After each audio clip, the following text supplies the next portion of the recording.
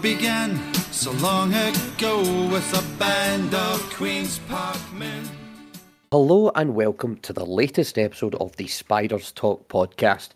David Blair, Enzo Tamanini and Callum Stewart back to discuss Queen's Park getting back to winning ways under Callum Davidson.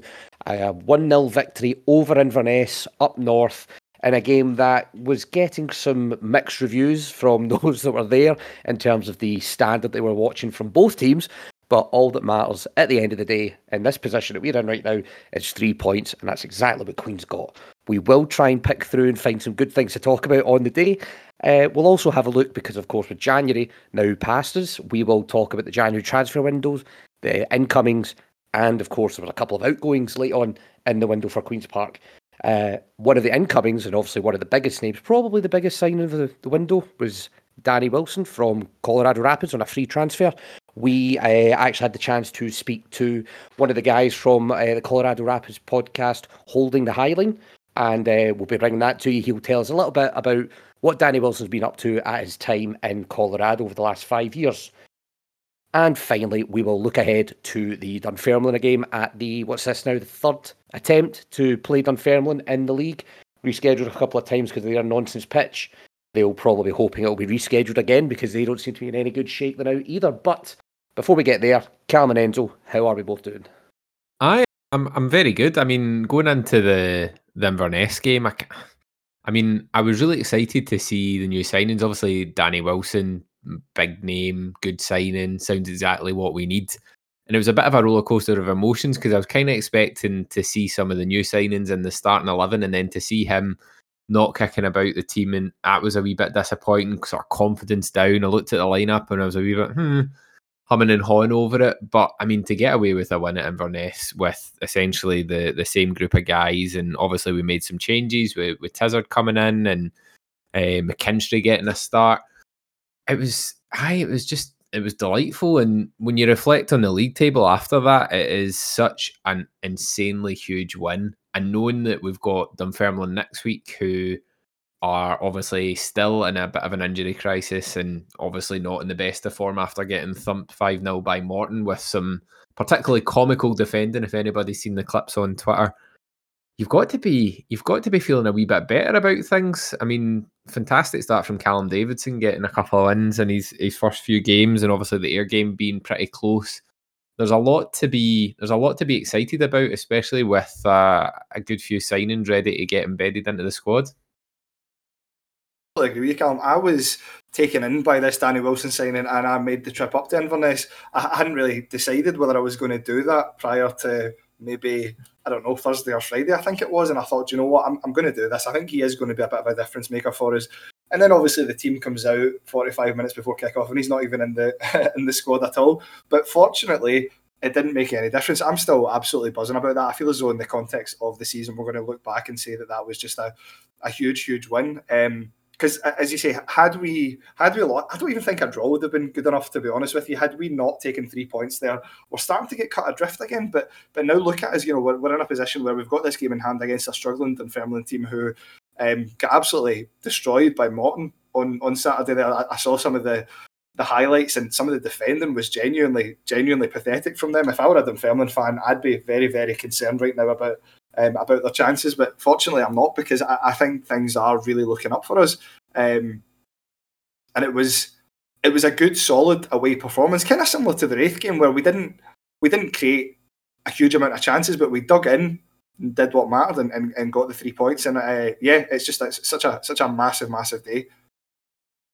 Yeah, the stats, as you say, there wasn't an awful lot of chance for Queen's Park on the day, but all that does matter is those 3 points. Let's have a quick look at the game. You were our sole representative, so you can give us as much insight as you can from the day. Let's start though with the starting 11, which, as you say, I think we were all hoping and maybe expecting Danny Wilson to be involved. I think when you look maybe a little bit out, if you take yourself away from the actual emotion of it, you obviously want him coming straight in, but the MLS season finished 2 or 3 months ago, so he's probably in a bit of a pre-season regime himself just now, so he might not be available maybe for a week or two, but hopefully his influence can still play a big part in the team and training and things there. But I say we did have 3 changes to the starting 11 from the week previously, obviously the Ayr game. So you had, as you've already mentioned, Stuart McKinstry coming in, Will Tizard, Ben McPherson also started as well.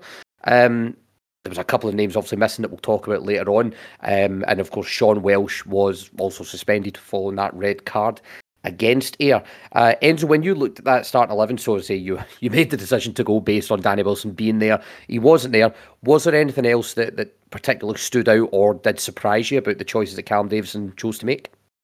For me, when I look at the rest of the starting 11, not taking into consideration the fact that Wilson was nowhere to be seen, was Stuart McKinstry starting. I think we talked about this a bit in the past. We felt as though he really needed to be given a chance in the starting 11 to see what he can do, because obviously he's had a bit of time here and there off the bench, and it's maybe not quite been enough to fully embed into a game and get involved and show what he's capable of, because obviously this is a guy who in the past, his first spell with Motherwell was so highly rated, went down to Leeds of all places, and even played some brief first team football there. So I think it's fair to say that the expectation on him was high, and I think I was pleased to see him in the starting 11. Other than that, I think for the most part though, it was probably just about what I expected. And I think my main question was really what the shape was going to look like with these guys. But for the most part, I think it was pretty reasonable, to be honest, given where guys are and who's doing well. I think I was just pleased to see Thompson clearly move back into the middle of the park too with the other guys that started. I suppose there were probably some question marks about Tizard starting as well, because it's been a while since he's done that. But I will say he was fantastic on Saturday. I think he looked really, really solid at the back. Probably his best performance for us, actually. So ultimately, it all worked out. Yeah, it was quite a few changes, really, wasn't it? I mean, we've talked quite a lot about how good Jack Thompson's been, generally speaking, in defence, but the cost of that is him in midfield. So I think obviously with Welsh out, you were going to have to try and make some changes. And I'm pleased that Tizards came in and had a good game, because he's obviously struggled a bit since he came to the club. But I'm kind of hoping he's the sort of player who, when he seems to have had a great game alongside Bannon, who by all accounts I believe was fantastic, and Davidson was singing Bannon's praises after the game. But you do kind of hope that the sort of trio of young centre-backs of Bannon, Tizard, and I guess Charlie Fox, they can all benefit once Wilson gets back into the squad and learn a bit from him, because I think they're all talented defenders, clearly, and I think having him alongside them will hopefully make a big impact. How did you find Bruce? Because obviously, I mean, we'll cover the signings in more detail, but I don't know what I was expecting in terms of the signings, but to be signing Joshua Scott from Newcastle, it felt a wee bit out of left field, I think. But I assume he's going to be competing for Bruce's spot, and he came on in the last, was it half an hour he got in the game? And from what I could tell, he seemed to put in a good performance. So I think he's going to be competing with Bruce, you'd imagine. I think he will be, yeah. I actually thought Scott, when he came on, was fantastic. He was really, like I touched on earlier on, the way we really kind of had to grind that result out, similarly to the performance and result against Wraith Rovers at Starks Park a couple of weeks ago, was very much the same kind of game. Obviously, we managed to come away with a clean sheet as well, but Scott, when he came on, I thought he looked really good. He wasn't scared to get stuck in. He wasn't scared to put a tackle in, and I think he's just the kind of guy that you need in that sort of situation where you are looking to hold on to a lead. And I was, given that when he came in, as you say, I don't think any of us thought that we necessarily needed another left back. I don't think it was, probably wasn't at the top of any of our list of priorities anyway, but he looked really, really solid, and I'm pleased that we managed to do that bit of business right at the end of deadline day. In terms of how Bruce himself did, I thought he was fine, honestly.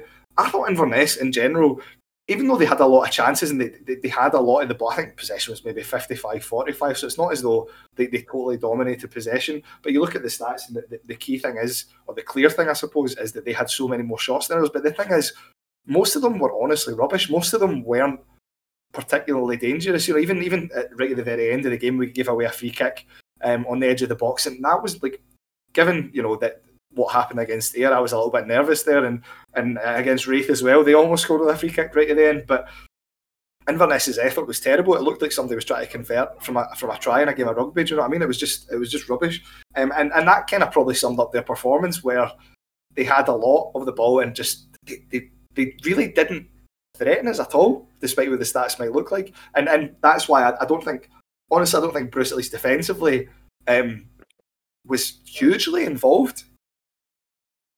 You did send us a message at halftime, Enzo, where you called that the worst game of football you've seen all season, which I think is quite a big statement given some of the Queen's Park performances we've watched over this year. What do you think changed in the second half, or what did change with Queen's Park in the second half to turn it around? And obviously, well, I think it was not long into the second half, wasn't it, where Dom Thomas got the opening goal, or the only goal of the game? And that's the thing, I don't think much did actually change overall. I think all it took was us getting that goal, because they were never going to score. Once we get that goal, I felt relatively comfortable for the rest of the game, to be honest with you. So as soon as, and I thought it was a great goal, by the way, and I'm sure we'll go into a bit more detail.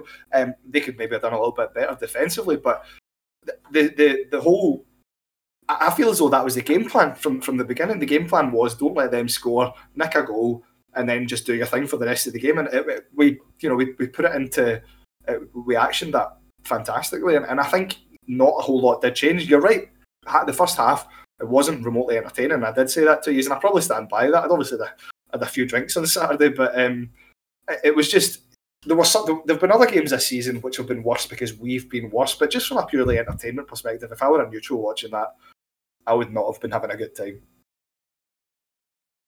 You say you will get into the goal a bit. Let's talk about Dom Thomas's goal.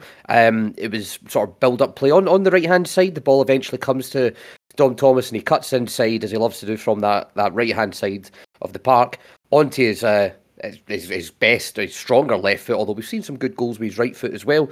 And he almost wrong foots the goalkeeper. I think the goalkeeper is adamant that it's going to go the far corner, and he gets himself ready to dive across.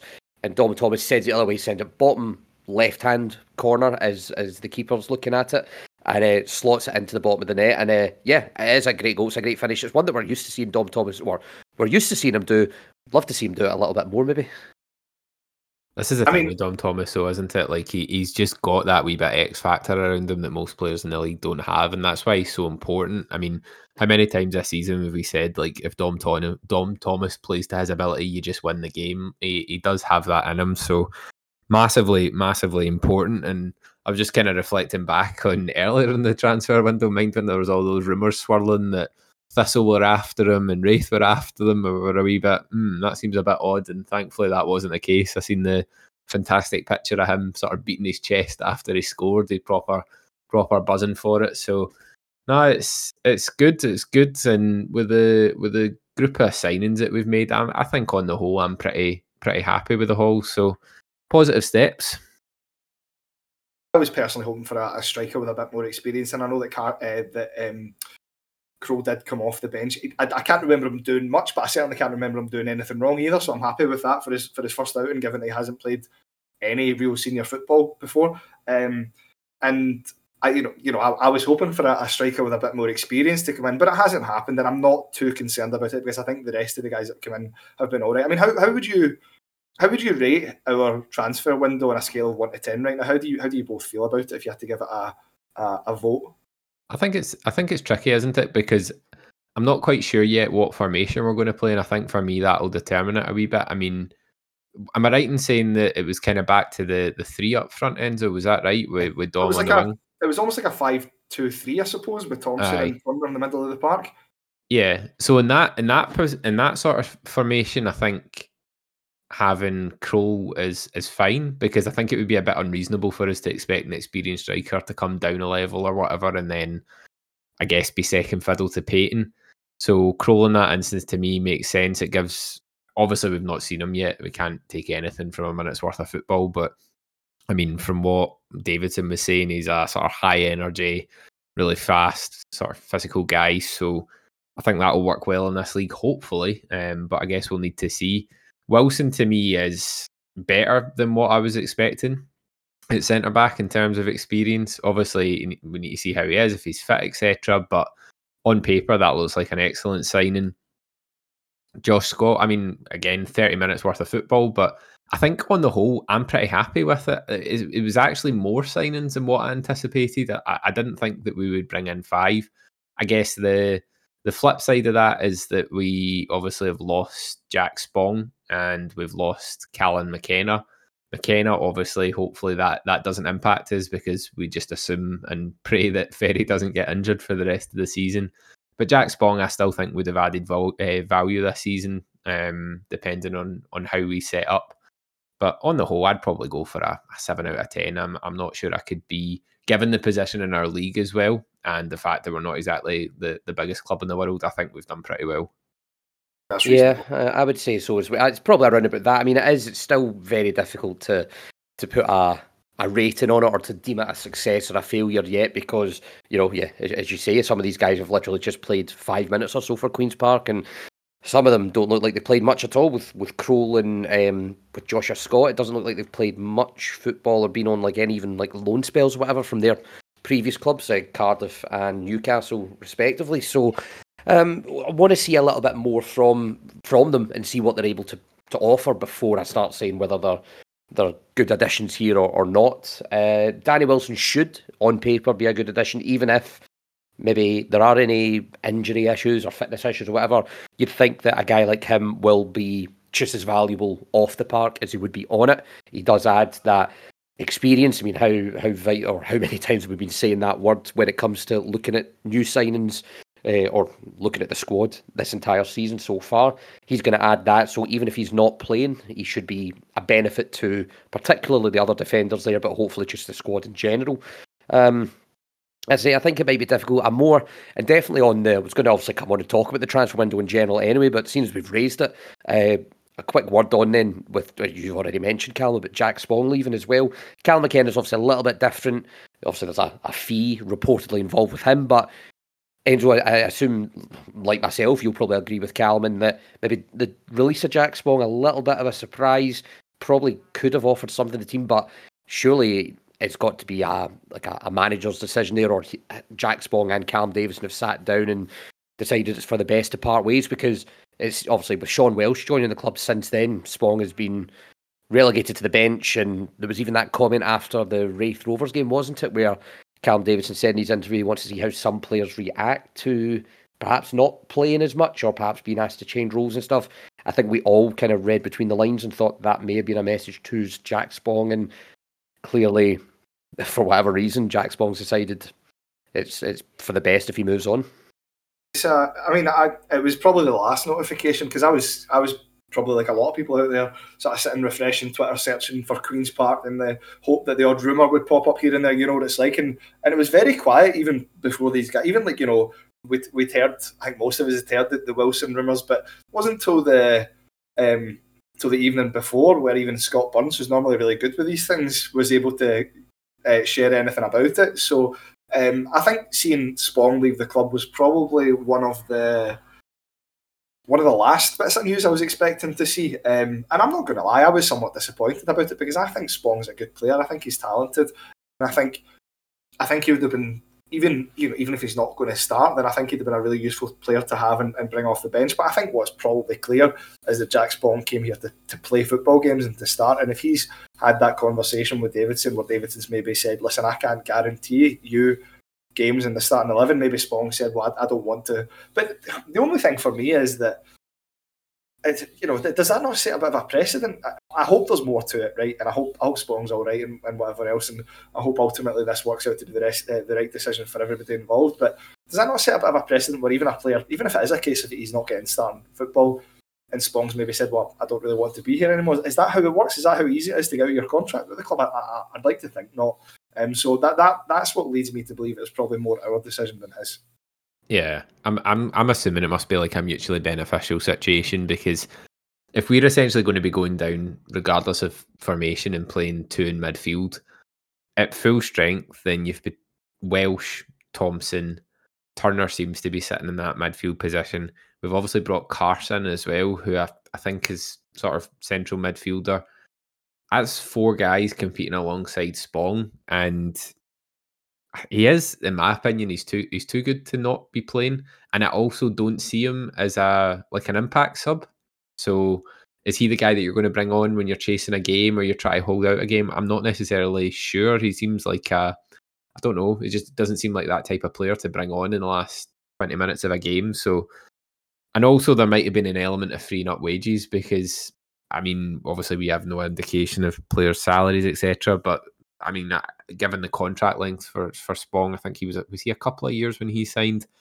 I'm assuming that he was one of our sort of higher end salaries. So maybe to get some of the new guys in, maybe they had to release that, and it just made sense to reshuffle stuff about and give him the opportunity to go elsewhere. But I think regardless, for me, he's one of these ones. He at the start of the season had.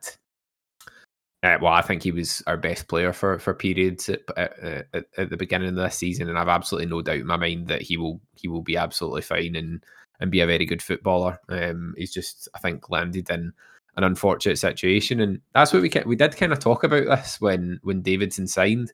There's always a sort of alignment when the new manager joins a club where some players who you just kind of expect to be in the first 11 and some players that you don't.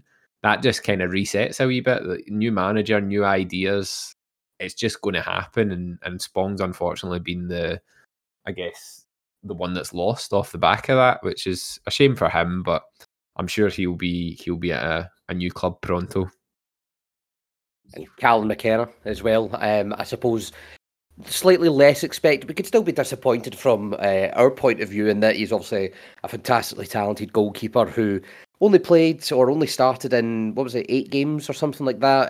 Obviously got injured, and then Callum Ferry came back, and Callum Ferry's been excellent, and therefore Callum hasn't been able to get back in. But with the interest that was in Callum McKenna in the summer, it's perhaps no surprise that the interest continued in the January transfer window. Perhaps slightly surprising that he decided to go with Bournemouth rather than some of the bigger names. I think Manchester United was the one that kept being said that they are definitely after him, but he chose to move to Bournemouth. Again, reportedly, it's an upfront fee of something like £300,000, and then with add-ons and stuff, it could potentially take it up to 7 figures. No matter how much, as I say, you may want him to be here because he could be a great goalkeeper here, he's got the chance to move to a Premier League club down in England. No doubt the salary and everything offered to him personally could potentially be life-changing at this moment, but not just that. His future prospects, the facilities that will be available to him will be infinitely better than anything we can unfortunately offer at this moment in time, and perhaps infinitely better than anything else in Scotland. So he goes, certainly with my best wishes. I'm sure everybody listening is saying congratulations to him. It's a great move, and we're all very, very hopeful that he uses the potential and the talent that he has already to kick on. And I think I posted it was it on Twitter or was it even somewhere else, but I'm fairly certain that we'll see him back at Hampden in a few years' time, but it'll be a navy blue strip he'll be wearing. I think you're right, yeah. I think there's every reason to believe that McKenna really does have it in him to go all the way. And you see a lot of young players who you recognise talent and they perform really well at this level. But for me, it's just a combination of the confidence, age, and downright ability that he's got. And I really do believe that this is a guy who's going to have a phenomenal career in football, and I wish him all the best. I think Bournemouth's probably a good move. I feel as though they're a club that puts a lot of time and effort into youth development these days, and I think it will work out for the best for him. And listen, if the fees that are being reported are true, £350,000 initially, with the potential for that to grow, it's the right thing for the club to do right now. This is what we're aiming to achieve, and it's the right time for it to happen. So I wish him all the best, and ultimately I think the club need to they deserve a bit of credit for managing to get that amount of money for a young guy, and it's just, you have to hope that we can do this again going forward. If we can do this every year or two with a youth player, then we'll be absolutely fine. 100%. I mean, I'm no way qualified to say whether choosing between Man United or Bournemouth, if they were the two options, is something that I can advise on. But I mean, from the style of football that Bournemouth play, I mean, it sounds logical to me, and I guess he's probably got more of a chance of breaking into a Bournemouth team as a youngster than he would Manchester United. So it's pretty, I think it's pretty exciting, to be honest. It's quite nice as well when we talk about why we went professional, when as for instances like this. I mean, he's been with us since he was 12, I think it was. and we would not have seen him. I just don't believe we would have seen him if we were not a professional football club. He would have probably left a few years ago, and that would have been that. So it's a great example of, I guess, what we want to happen playing out. So fair play to him, and I'm pretty sure that all of us will be eagerly watching his career, because there's no one that's left the club that I think's had such clear top level potential that I've seen as Callum McKenna. So I truly hope he makes it all the way. And that's even comparing it to like Andy Robertson and stuff like that. I didn't think he would do what he done, obviously, when he left the club. So yeah, fingers crossed for him. I'm sure he'll do great. Yeah, definitely. As I say, just reiterate again, all the very best to him, and we're sure that he will kick on and do very well for himself. I suppose, given that we've actually gone into talking about the transfer window, we should probably ask you, Enzo, for a man of the match of the Inverness game. Does that, the fact that we've moved on that quickly, does that perhaps sum up the quality of the game, despite the fact we did get the 3 points? Honestly, I think we had a job to do and we did it, and that's fine by me. I've said this before, but I get that football at the end of the day is an entertainment industry, but for me as a fan, I'm entertained by winning. I don't care how that happens. And I know that some people prefer to watch certain styles of football and would rather see a game that finishes 4-3 or something like that. I'll take a grindy 1-0 where you only have 4 shots or whatever it was every day of the week if it means that you're coming away with 3 points. That is what I personally find entertaining. So wasn't much of a spectacle, but ultimately I simply do not care. And man of the match is a difficult one. I think it's a close call between Barman and Dom Thomas. I don't know if some people might disagree with me on this, but I am actually going to give man of the match to Dom Thomas rather than Alex Barman. I just thought the goal was massive. His contribution was great. His passion, the passion when he scored the goal. It just, for me, I thought he was probably the most important player on the pitch over the 90 minutes. Excellent. Cool. Yeah, you're absolutely bang on as well. We're not at a stage where we can complain about performances and everything like that. It's get the points. That's what matters first and foremost. So yeah, I'm glad it was still worth the trip given the result, Enzo, because it could have been very different for you indeed. So, shall we move on then? So we've actually already started talking about the transfer window. We've talked about the 2 players going out, Jack Swan, Cal McKenna. A quick review. Well, of course, overall, we've already touched on pretty much everybody that's came in. Let's just recap what's happened in January. So it was Callum Haspel from the Highland League from Rothes. You had Mackenzie Carse from Celtic B. And then right at the very end of the window, it was the 3 signings of Joshua Scott from Newcastle, James Crowe from Cardiff, and Danny Wilson from the Colorado Rapids in the MLS. Now, obviously, that's quite a big name, definitely the biggest one of the window. But he's not a guy that we've seen a lot of ourselves in Scottish football, obviously, for the last 5 or 6 years now. So we actually got in touch with the Holding the Highline podcast, which is Colorado Rapids fan-run podcast. And I had the chance to speak to Matt Pollard from that podcast to find out a little bit about what his thoughts are on Danny Wilson, on his time in America, and to find out if he'll continue to follow him as he's joined Queen's Park, which it certainly sounds like he will. So coming up here right now is a wee 15-minute chat with Matt Pollard. I am delighted to say that I'm being joined right now by Matt Pollard from the Holding the Highline podcast, which is I believe it's the longest running Colorado Rapids podcast as well. So I want to thank you for taking some time coming to speak to us and fill us in a little bit, as I say, on the recent years of Danny Wilson. First things first, appreciate you joining me as an early start for yourself, around about 9:20 in the morning just now. I say thank you for joining me, and how are you doing, Matt? David, thank you for having me. Really fantastic. We just got some snow overnight, and it's funny you mention Holding the Highland recorded its first episode January 30th, so we just celebrated our 6th birthday. So we've been podcasting as long as Danny Wilson was with the Rapids. And you did tell me that when, just before we hit record, we had a quick chat there, and you did admit that you are something of your podcast, and yourself certainly as well, maybe members number 1 of the Danny Wilson fan club from his time at Colorado. You were a big fan of his and perhaps quite disappointed to see him go. Danny Wilson, apologist, certainly. I think it was time, ultimately. He was getting a little bit long in the tooth. He's 32 years old now, and the Rapids had a really terrible season. He was not particularly good. his past year, but nobody had a good season on the team. Danny made a funny joke about that a few years ago when they had another really bad year. But, I think it was time. He's got a young family. I think they were always going back to Scotland. So if he could have a soft landing spot and not too far away from where he cut his teeth elsewhere in Glasgow, I think the timing was right. So thanks for the memories and good luck. But, I think it's time for both parties to move on. As you say, obviously, 2018 it was when he joined Colorado. I don't know if you recall going back. Was it something of a surprise, maybe going and getting him? Obviously, he'd been around Scottish football predominantly. Obviously, had a little bit of time at Liverpool as well, although didn't make too many appearances for them. So predominantly a Scottish Premiership player. When he joined, I'd say, first things first, do you recall the kind of feeling around the time that he signed? Was it something of a marquee signing, do you think, for Colorado at the time, or were you still maybe just a little bit sceptical about what he could give the club?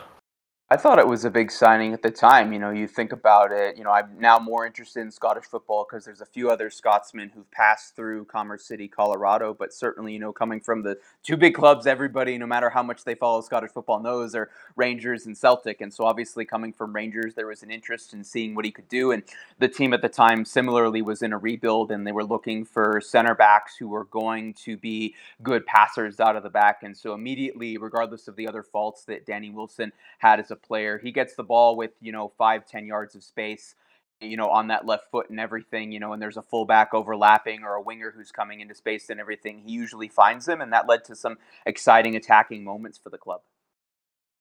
That style of play sounds like he may fit in very well with what Queen's Park are trying to do this season. Again, we're a team that do.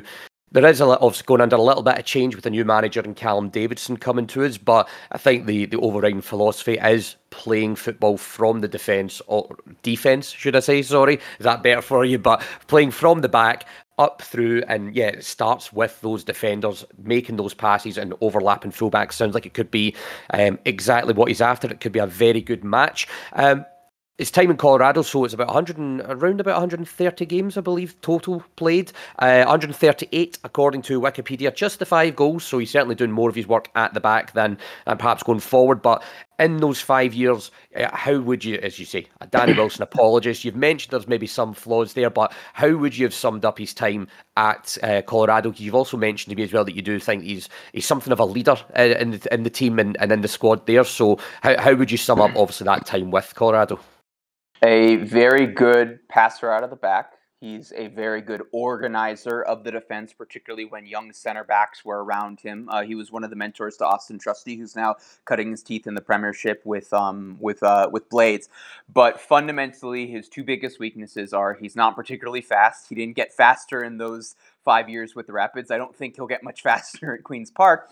And he wasn't a great 1v1 defender, particularly when playing against other fast players. MLS is a weird league. It's kind of hard it's a lot of workman-like, cheaper defenders. And when you're having to go up against Zlatan and Wayne Rooney, and the Rapids didn't play Inter Miami, so they didn't have to play against Messi, the caliber of the attack that Danny Wilson was going up against regularly are players who, if they played in Scotland, only would have played for Celtic or Rangers. So that kind of skews the numbers a little bit. But fundamentally, when he was put in a position to succeed, when the team around him was built in a way to where he didn't have to defend 1v1 or they didn't have to deal with a lot of counterattacks, he was a very, very good center back for a team that finished top of their conference in 2021. And he was one of the very good underrated leaders on that team that led to success for the club.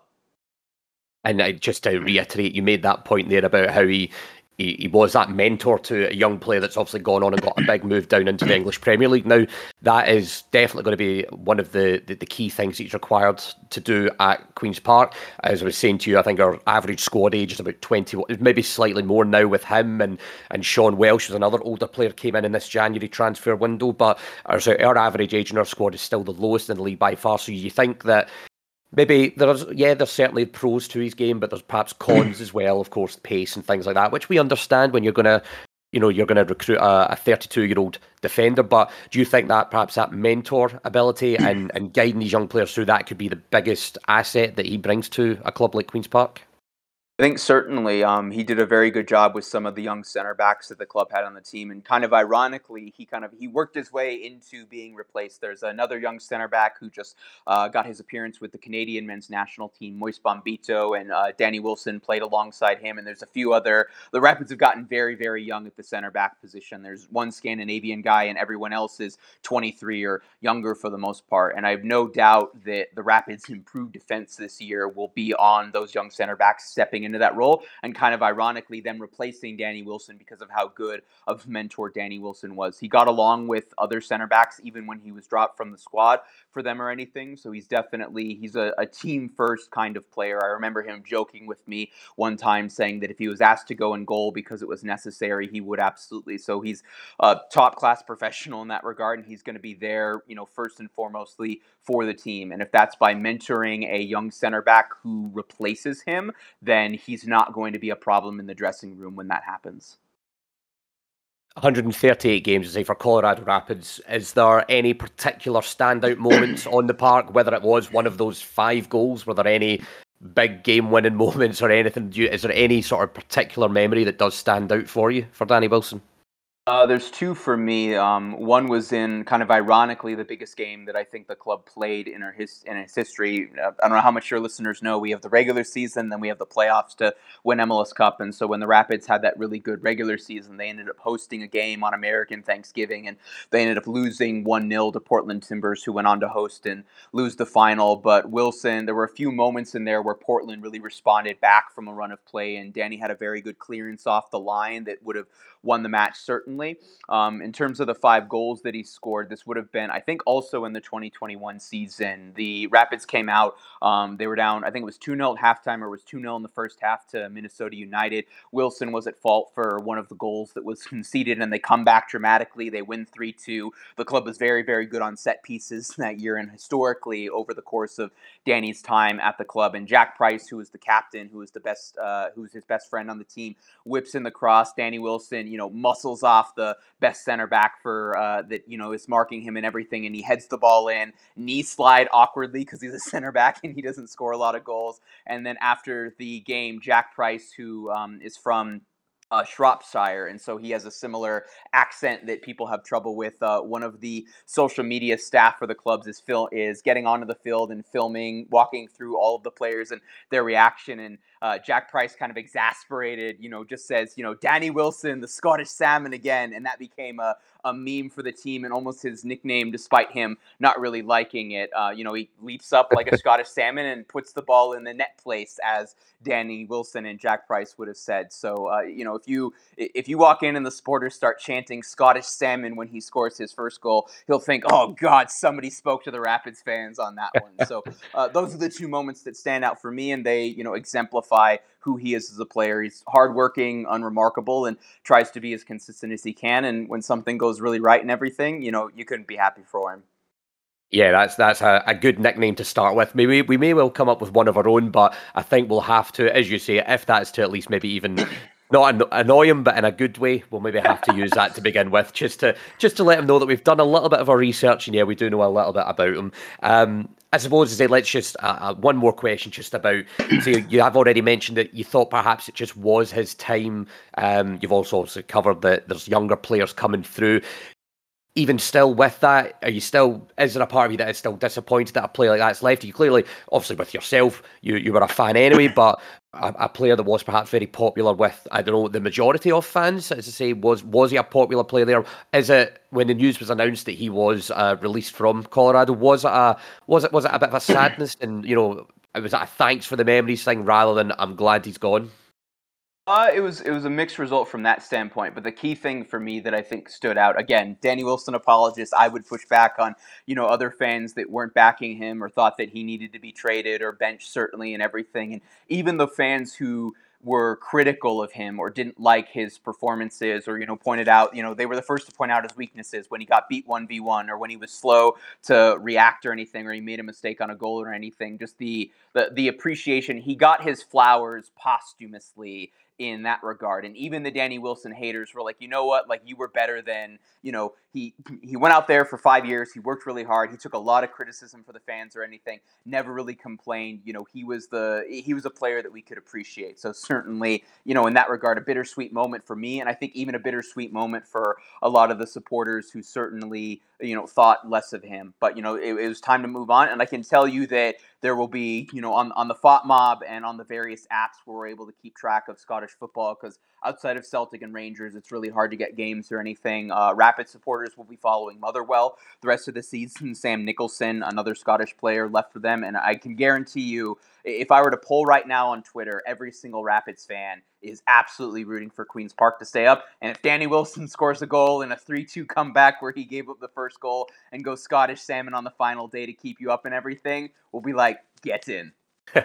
Fantastic. Well, it's great to hear that there'll be some more fans across the pond. You're right, it may be slightly difficult to watch some of our games, unfortunately, but, well, we've got each other on Twitter now. We'll be posting when all the games are available. I think some of the games do get shown on one of the BBC channels on the national broadcaster, so you may well be able to find that online. But great to hear that we'll have some more fans there. Finally, let me indulge a little bit, obviously, for yourself, as you say, a long-time Colorado podcaster. You are deep in the middle of the pre-season for the next season starting. And is it March or April time that the new MLS season will start? There's obviously been a little bit of a turnover in the playing squad. Is there even a change in management or anything like that? How do you think Colorado perhaps looking going into their season here? Yeah, so we actually we open up later this month on February 24th, ironically, at Portland Timbers, who beat us in the Thanksgiving game, Pidsgiving. So we'll be looking to get some revenge in that one. But no, there's certainly a lot of excitement. The club spent way more money than they used to. Obviously, new manager who's come in, and I think initially we supporters were really underwhelmed with his arrival. But he's come in, he's shown up to the bars and everything. He shook a few hands, taken some pictures, and he's won over certainly most of the fans and some of the players. We brought in a few Americans coming back from Europe, Jordi Mihailovic and Zach Steffen and Sam Vines from Belgium, the Netherlands, and in Manchester City. So hoping that we're going to be a better squad, certainly a younger squad. So maybe in a similar situation to Queen's Park in that regard, where we're hoping to, come on the up, a few veterans, a few younger players, trying to get the full jigsaw to assemble, and just hoping for, less of a miserable season. There was a lot of discourse about the manager and the front office this past season and whether or not they were doing a good job. There's a lot of frustration with ownership, and so far everybody's, at least where, to use the Colorado Rapid analogy, I suppose, everybody appears to be rowing in the right direction. If we get a 1-0 win at Portland, great. If we lose 3-0 in Cascadia, as the Rapids often do, then we'll be back to being disappointed again. So hope springs eternal. Hoping that happens for Queen's Park, and come on the Rapids. And I'm sure Danny Wilson at this point already hates the bully we. Great to hear. I'm sure he certainly does. Matt, I want to thank you for taking this time, giving us, a little bit of insight into Danny's time at Colorado. And, well, again, thank you for that. I wish you and Colorado as well all the best for your season ahead. Thank you. Come on, you Spiders. So just once again, thank you to Matt from the Holding the Highland podcast. They'll also be tagged on our Twitter page, so you can go and give them a wee follow if you'd like to as well. He Enzo, I think, caught us out with actually known a little bit about Queen's Park, a lot more than I thought he would. He's obviously clearly going to take an interest. He's already reading up on the rivalries and everything as well. He seems right into it. I know, and it's good to know that Danny Wilson hates Clyde as much as I do. That's one of the key values that I look for in players that we sign. But no, listen, it's a good bit of insight. I'll be honest with you, right? I don't think I've ever watched MLS in my life. It's not a league that I've ever really followed, and I don't know too much about it, and I don't know how it compares to the standard of Scottish football, whatever. So it's good to get the perspective of someone who's far more familiar with the guys who've been playing out there than what we are, and I'm sure people will find that interesting. And it's quite ironic, David, given that you've got linkages since you've been out to see Colorado as well. So there's a bit of coincidence there. I know, it's good. I spent a wee bit of time. My dad used to live out there and been to a couple of Colorado games years and years ago. And Matt took a screenshot. I actually have an old Colorado top hidden away in my drawer, which I bought at the game. Like a lot of American jerseys, Enzo, you're into your American sports as well, so you know this. When you buy the legit ones, they are not cheap, and even for the football top as well, I do recall that being pretty expensive as well, but still got it. He was a big fan of that. It was good to just to use that little linkage. I don't think I've had that reference in a number of years. So that was it was brilliant. A great chat with him, and I'm sure we'll probably keep in touch and find he'll get as much information on how Danny Wilson's doing as we can possibly give him. I've got one little try and get a little bit of trivia about this because it was something we spoke about, and I did see somebody posted it on Pint as well. So we were trying to think who was the last player who was capped and then joined Queen's Park, because of course Danny Wilson has a few Scotland caps from back in, when was that now? That was a good few years ago. I need to double check the year now.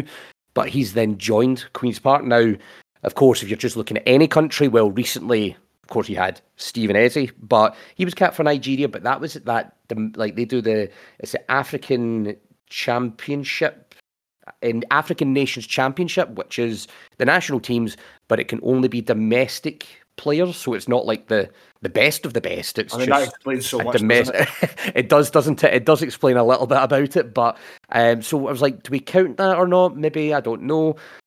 You obviously had Cammy Bell, but he never kicked the ball for Queen's Park, so we can't really count him. Michael McGlinchey, that was that the League Two season, wasn't it? He joined Queen's Park, but again, games or something, I think. Yeah, he played a handful of games, but that was also New Zealand. So I did go back and I did try and have a little look and see who was the last player that was capped for Scotland and then joined Queen's Park. Well, I'm going to tell you right now, it was almost impossible to figure that out because I think you were really going back about 100 years, and it's going back to the time where Queen's Park still had like some of the best players playing just on amateur terms. Obviously, football was a totally different landscape then. I did find a player, Billy Neal, who was a defender at Queen's Park. He joined Queen's Park in 1961, but so he actually joined from Airdrie in 1961. But in 1960, he was called up to the Great Britain Olympics team. So again, not an international cap for like Scotland, but that's still, I thought that was something that, a guy of that caliber called up to played in the Olympics in 1960, then joined Queen's Park. I do have another player, just not Scottish based, but just one that I found that I thought was quite interesting. Just never seen this name before. Obviously, just thought I'd raise it. It is Mustafa Kamal Mansour. Oh, yeah, I'm familiar with Mustafa. Mustafa. You know this one, yeah. So he was a goalkeeper for Egypt, and he played in the 1934 World Cup. Now, it was only one game. The World Cup was a knockout competition back then. So the first game they lost 4-2 to Italy, or was it in Italy rather? I can't recall. I think it may have been in Italy, but there was. He's got some comments online of believing that the referees were perhaps a little bit biased towards their opponents. I think it may have been Hungary. So, he was not very happy at that, but that was 1934. Now, the manager of the Egyptian national team was actually a Scotsman at the time and encouraged him to come to Scotland to actually just live. And I think he was doing something at a college, but then he joined Queen's Park in 1937 and played for 2 years and was a pretty respected goalkeeper in those 2 years playing for Queen's Park. So that's a kind of interesting name from the archives. That's like kind of the best story that I could find. But the long way around about it is Danny Wilson may be the first man in over 100 years to join Queen's Park, having been capped for his national or for Scotland. It's incredible, isn't it? I would have assumed at some point over the years there must have been somebody who had picked up one random cap and then in their late 30s or something signed an amateur contract for a year here or there to come and play for us. The fact that you're going back that long for somebody who with a full Scotland cap is wild, and that just shows you how significant this signing is, I suppose. I'm the same as you, Enzo. I thought there would have been some randomer at some point who tail end of their career, but I guess it is quite a drop, isn't it, coming from international caps to the sort of League Two, etc., where we've resided for such a long period of time. And I guess given the general attempted ethos of the club, it tends to be first steps for the good players that come through Queens, isn't it, rather than the latter end of it, because you're not going to be coming here for a payday until recently. So no, it's good trivia. I liked that. I enjoyed the Mustafa Mansour one as well. I didn't know that. And how did you know that, Enzo? Believe at some point, and I'm probably going back 15 plus years ago. I'm sure there was a wee piece in the programme about him, or maybe there was a piece about him in one of these kind of books about the history of the club. I can't specifically remember, but I was actually familiar with that story. I will say that was it was some pretty rough homework done on, like, again, it's the Transfermarkt website, which I use quite a lot now. There's a lot of gaps there. Maybe somebody out there with maybe a little bit more familiar with Queen's Park history and statistics and things like that may well have somebody more recently, but as I say, I think that we're going back an awful long time there. But yeah, it's a little bit of interesting information there. Some names you maybe, well, apart from Enzo, who clearly knows everything, some interesting names for us there, Callum, to get a little bit of knowledge there. Not other guys, to be fair. So, but yeah, that was that. So that rounds off, as I say, looking at the transfer window. Of course, you can still loan players during February, can't you? I don't know if it's the end of the month or if it cuts off at a certain point. There may well still be some activity. You don't know. But so far, we seem pretty happy with what we've got now. So we'll see how we kick on, and we'll talk about the upcoming game shortly after we just recap a couple of other Queen's Park results. Starting with last Tuesday, you had Queen's Park B taking on Dunfermline in the Reserve League. It was a 1-0 victory for Queen's Park. It was Kane Thompson with the only goal of the game. It was a closed-door game, but a couple of little Spiders Talk sources gave us a little bit of information about it, and I think we'd heard as well that Callum Haspel, who of course is one of those new players, seemed to put in a pretty assured performance. Now again, it's the Reserve League. I mean, how much can you take from it? Things like that. But I suppose it's still good news, isn't it, that you hear that a new player like that and a player that we honestly don't know anything about did put in an assured game or an assured performance against Dunfermline. It was a strange signing for me, I thought, to be honest. I thought, if he was a youth prospect, would have probably brought him in on an 18-month contract or so. But I suppose it's the opportunity for him to prove that he deserves something a bit longer term. And listen, he's a 20-year-old centre half. See if he's got it in him to step up and be someone to fill that gap, then I'm all for it. So fingers crossed he continues developing and looking good. Aye, and if they see these guys who they think are good and can provide his value in the next few years, then go for it, because he might not be ready for this season, but if he has a good half season in the reserves and a good summer, then maybe it's somebody that can step into the team next year. You never know. So no, it's good to see that he's off to a good start. It definitely is. And the other game to talk about, you had Queen's Park Women were playing Sunday afternoon in the Scottish Cup against Partick Thistle. It was a 3-1 defeat for Queen's Park, so they do exit the Scottish Cup at this time. It was Ella Kane scored the equaliser for Queen's Park, but of course they eventually went down 3-1 to Brian Graham's Partick Thistle. But probably a good test for them. We spoke about it a couple of weeks ago. Thistle are, I think, top half of the SWPL 1, aren't they? Which, of course, Queen's Park are looking to get into next year. So perhaps a good test. So hopefully they learned a little bit something about their opponents and they know what perhaps may be needed for next season, should they go on and, of course, get promoted. But unfortunately, it will be disappointing that they've exited the Scottish Cup today, won't it? As you say, it's a good test. This are doing really well.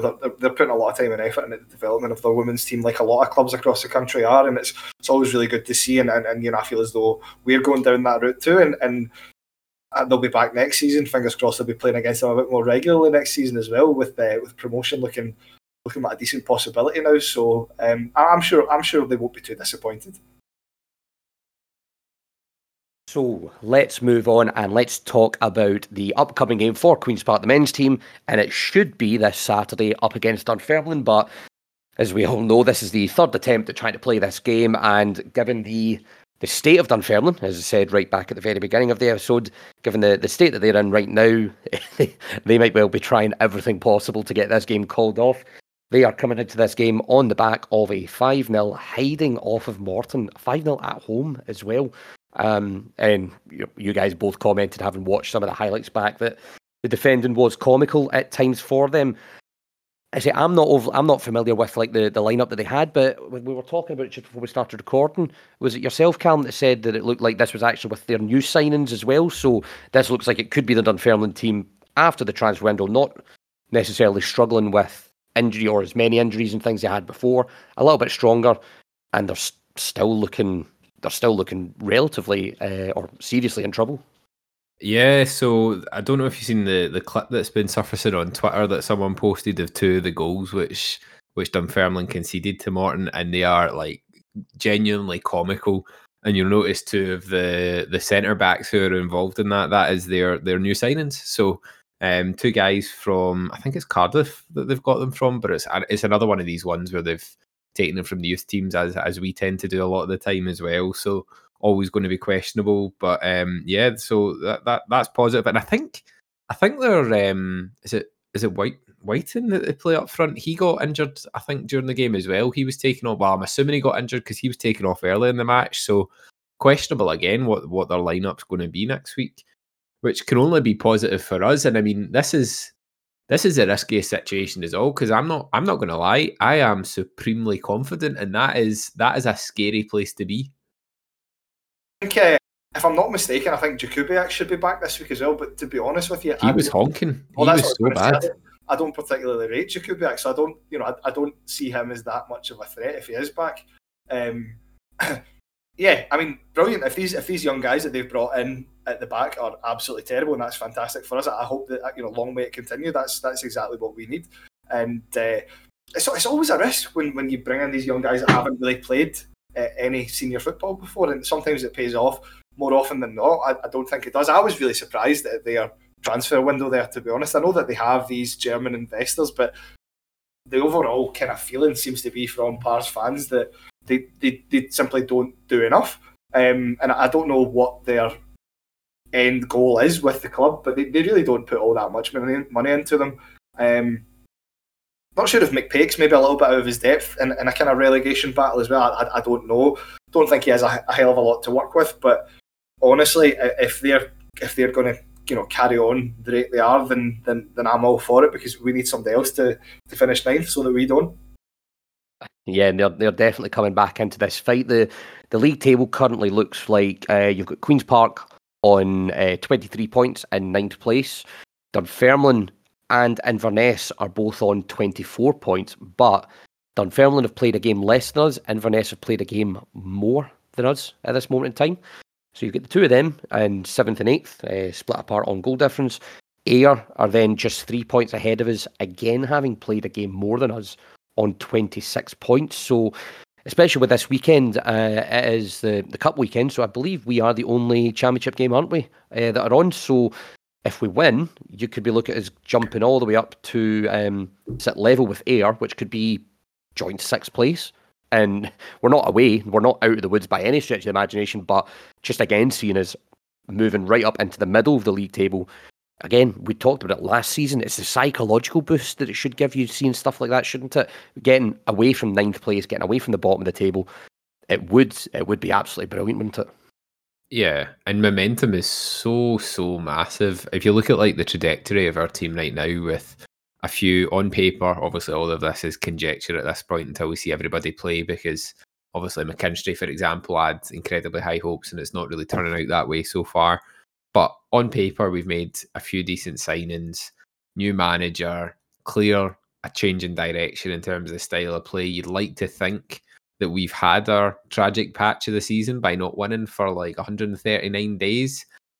And other teams are maybe falling into it a wee bit. I mean, our Broth, you're kind of, I guess we're all hoping are just doomed to 10th place. That's what we're hoping. And I mean, Dunfermline getting dragged into Ayr, still not in the best of form. Inverness still got some convincing to do after Duncan Ferguson's, I think, honeymoon period is over. In fact, wait, did we talk about how hilarious his interview was after the game? We didn't actually know. No, we didn't. I think we talked about it before we started the recording. But if anybody who's listening to this hasn't watched his interview, go and have a wee listen to it if you want to hear a very, very bitter man, because it was the classic full dominant performance from Inverness, blah blah blah blah blah. He seemed entirely, didn't deserve to lose. We were far the better side. You can see that he's just absolutely furious, and that's just, I love that. Honestly, I love that. It just makes me so happy. I actually sat and watched that on the train last night, and I was sitting laughing out loud to myself with the other people around me. They must have thought I was going daft, but it was just hilarious, brilliant. Aye, it was tremendous. I'd definitely recommend going and watching it. But I totally agree. I mean, you get a few more wins off the back of this, and suddenly you're in a totally different headspace. So, chances.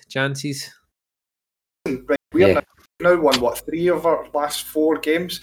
If we had gone into that Dunfermline game on what was that? Was that a Friday night? It was, in January, yeah. And if I had asked you, we're going to win 3 of our next 4 games, would you be happy with that? Knowing that those 3 games included Wraith away and Inverness away, arguably 2 of the harder away games in the whole division right now. I mean, I don't know about you guys, but I'd absolutely bet somebody. In fact, I'd have thought somebody was daft if they said that was going to happen. I would never have believed that. So, despite how frustrating the Ayr game was, the fact that we are still in a pretty alright position, the fact that the players bounce back from that as well to go up to Inverness and get the win there, I'm feeling cautiously optimistic about how the rest of this season is going to go. Yeah, and the context of their game is important because when we scored that goal, we were more than on the up foot at that point, and obviously the sending off changed the game, but I think we would have potentially been on for some points in that game as well, whether it was a draw or a win, who knows. So it's good. It's what we desperately needed. And full credit to Davidson. I've been quite impressed with his interviews and stuff like that after the game. He just seems, I don't know how to describe him, sort of pragmatic, calm, and he just seems like he'll make some pretty sensible decisions. And I think that's really all this squad needs. I think there is enough talent in this team where they should just beat enough teams to not get relegated more than anything. And if that's all that we get out of this season at this point, I will bite your hand off for it. Yeah, I've said a couple of times actually in a group chat with some of the Queen's Park guys that I reckon if we were to secure 8th place this season, I might celebrate that more than the Airdrie playoff win a couple of years ago. I reckon it could be that massive. It would feel that massive, especially after the first half of this year, which was difficult to say the very least. In terms of this Saturday then, in terms of the actual Queen's Park squad, obviously we do have these new faces coming in. Joshua Scott came on and made a pretty good impression up in Inverness there. We still hope for maybe a Danny Wilson sighting. I think it may just be a little bit too soon. He'll probably be getting himself ready. It might take him a couple of weeks. But, I mean, if he's available, probably want him coming in. Is there any, Enzo, seeing as go to you first, seeing as you were up there in Inverness, is there any other changes you would be perhaps looking to make given or on the back of the Inverness result? Or do you think keep it the same and see how it goes? Obviously, there was a big decision with Will Tizard going in as well. Do you think he's done enough to keep his place? I think he has. I think it would be difficult to change too much. I wonder, by the way, with Wilson, right? See, I don't think we would have signed him if he was so unfit that he couldn't even be on the bench on Saturday there. I have a feeling it might have been related to registration or something like that. Like maybe could that possibly, yeah. And if that's the case, I would expect him to at least be in the squad against Dunfermline. But other than that, the only question mark potentially is did Scott do enough to merit potentially slotting straight in on Saturday ahead of Cammy Bruce or Robson or whoever else it may be? Not sure. That's obviously one for Davidson to decide. I think the squad will be the same. I think the starting lineup will be the same with either Wilson on the bench or potentially even starting. Yeah, I wouldn't be surprised to see Wilson go in to the squad if I'm honest. There's no way that we've signed him not to play, in my opinion. So if he's fit, I think it would be harsh if I'm honest. I can only go really from what you've been saying, Enzo, but Bannon and Tizard sound like they've had a good game, but I would be genuinely surprised if we didn't sign Wilson and put him in as soon as he was ready. As for the rest of the signings, I don't think I would really expect any of them to start. I can imagine, well, I would assume it must be Turner that's going to get dropped for Welsh, because you're not going to drop Jack Thompson. I mean, you bring Welsh in, you bring Wilson in, Thompson in midfield. I guess the only other question mark for me is McKinstry. Who do you play there? Because if he's not had the best of games, who you replacing him with? I thought he was really poor, and I think you probably would replace him, to be honest with you. I'm not sure how you would do that, but I think that could be Turner, potentially. Potentially, yeah. Because I don't think Turner is a sort of centre or deep sitting midfielder at all. I mean, he did this at the start of the season and he wasn't particularly effective, and then as they pushed him further up the pitch, you suddenly got a really good goal return from him as well. So I wouldn't be unhappy to see him starting there. I agree. Yep, I'd be fine with that as well. I don't think McKinstry. Put it this way, McKinstry for me didn't do enough to. And this didn't even cross my mind when I was thinking about what I'd want to do, because I'd honestly forgotten that he started. That probably says a lot about his performance. I don't think he did enough to justify keeping him in the starting 11 against Dunfermline, unless maybe Davidson just thought, we've got a settled team, did well, go down there. That's a team that's leaking goals right now. Maybe a game like that is good for his confidence if he can get a good run at them and maybe even score or set a couple up or whatever. Who knows? Yeah, I suppose that's one position that now do we perhaps have not many options, or not as many options. Obviously, we got rid of Barry Hepburn and really other winger options. We don't really have too many. If he's going to change that, as you said, it may have been like a 5-2-3 formation. I suppose at left wing, especially with like Aaron Healy going out on loan as well, maybe a few options to choose from if McKinstry's not going to perform. So yeah, I think it could be you might see Turner going out there, which did reap some rewards earlier on in the season in that kind of more advanced position up further up the park. So yeah, we'll see what happens. But aside from that, I think based on everything else that you said, Enzo, would say it could be more of the same in the starting 11. Will it be more of the same? Oh, sorry, you go. Can I just very quickly mention, because you mentioned Aaron Healy there, by the way, I know Dumbarton lost to Stenhousemuir, who are beating everybody. They've basically won that league already. They're about 15 points clear or something. Read some comments from some Dumbarton fans, said Healy had a pretty good debut for them. Wasn't scared to take a man on, and they agreed that it was maybe a little bit lightweight, but I think the overall impression was that it was a really, really good first game. So fingers crossed he can kick on a bit there. I hope he does well, by the way, because when he joined us initially, I know he came into the team in difficult circumstances, but that description that you gave me there, Enzo, was exactly my reflections on him as well. He was pretty direct, he liked running at guys, and he was pretty confident with it. I think it's always just going to be the size thing and whether he can sort of be effective without bulking up too much. I guess it's a tricky one, but fingers crossed he gets a good run there, because I think we signed him on a pretty lengthy contract, didn't we?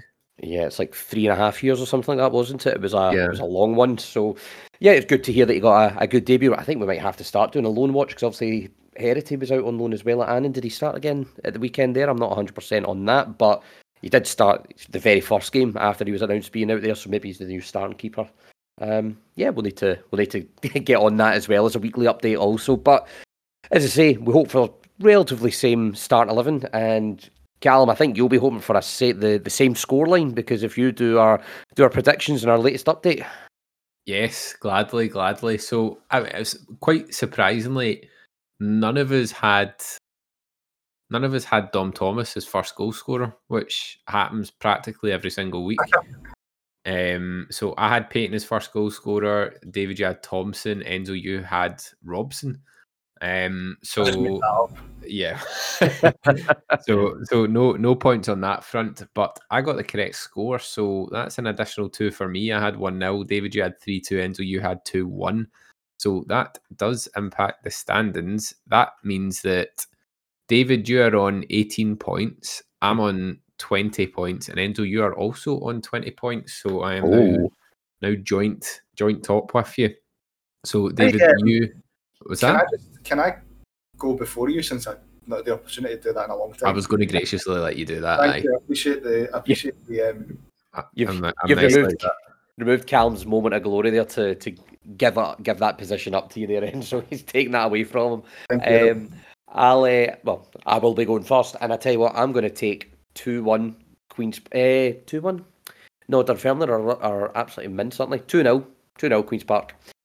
I was going to take 2-1 because I think when you look at our recent results, I think 3 of the last 4 games? No, 2 of the last 3 games have been 2-1. But yeah, I'm going to take 2-0 because they looked miserable.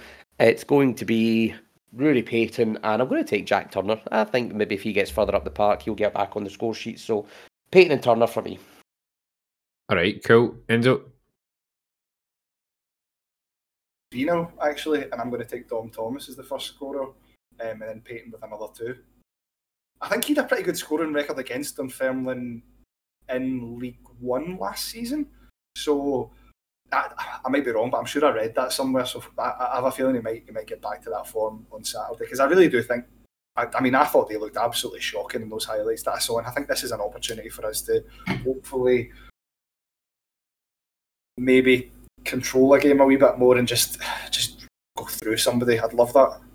It would be nice. It would be nice. I'm going to go for 3-1 Queens, because, I mean, we were pretty comfortable against Dunfermline the last time. We still managed to concede a goal, so I'm going to go for 3-1. I was thinking Turner first goal scorer, but I've got the fear that he's actually just dropped. I don't know how he's going to set up and whether he's going to put Turner in on the assumption that Welsh and Thompson are in midfield. So I will go for...